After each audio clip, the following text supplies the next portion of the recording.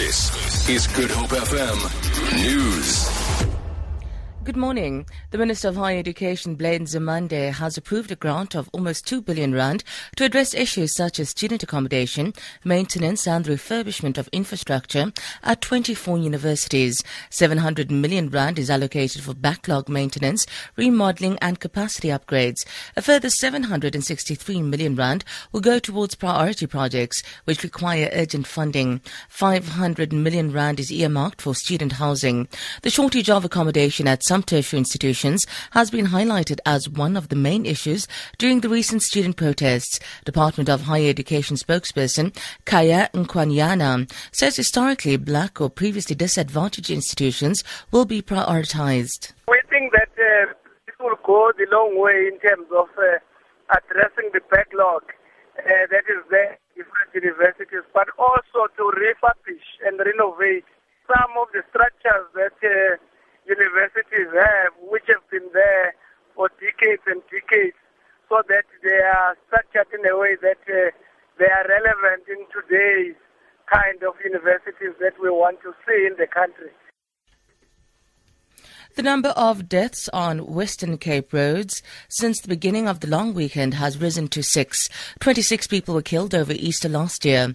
Traffic Chief Kenny Africa says in the latest incident, a man was killed when his vehicle rolled near Hermanus. He says 3 people were also injured in a collision near Paarl. I just came from another accident on the N1 between Paarl and Kloppenburg, where 2 bakkies was involved in an accident and 3 people were seriously injured in that accident. The road has been cleared now and we reopened the N1 for traffic direction Paarl. All 3 patients have been taken to the nearby hospital. The Muslim Judicial Council has strongly condemned a suicide bomb attack in the Pakistani city of Lahore. More than 70 people, including 29 children, were killed and 300 others injured near a playground where families were celebrating Easter Sunday. MJC President Maulana Ishan Hendricks says the attack goes against the teachings of Islam. This is inhumane, it is brutal, and it deserves all forms of condemnation. A number of the victims were Christian who gathered in this particular park. The Muslim Judicial Council conveys our deepest sympathy to the Pakistani people, the Pakistani government, to the families.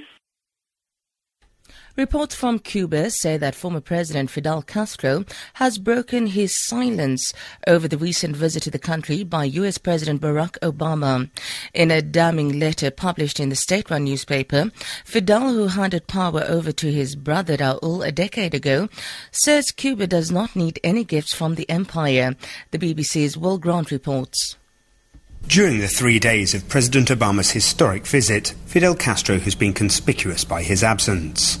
But now, the former president has made his feelings known. Drawing on some of the key lines from President Obama's televised speech to the nation, Mr. Castro called them honey-coated and was damning about the offer of extending the hand of friendship to the Cuban people. On the streets of Havana, though, he might have a hard time convincing the general public. Most Cubans applaud the spirit with which President Obama came to Cuba and the conciliatory tone of his speech. Good Hope FM Traffic.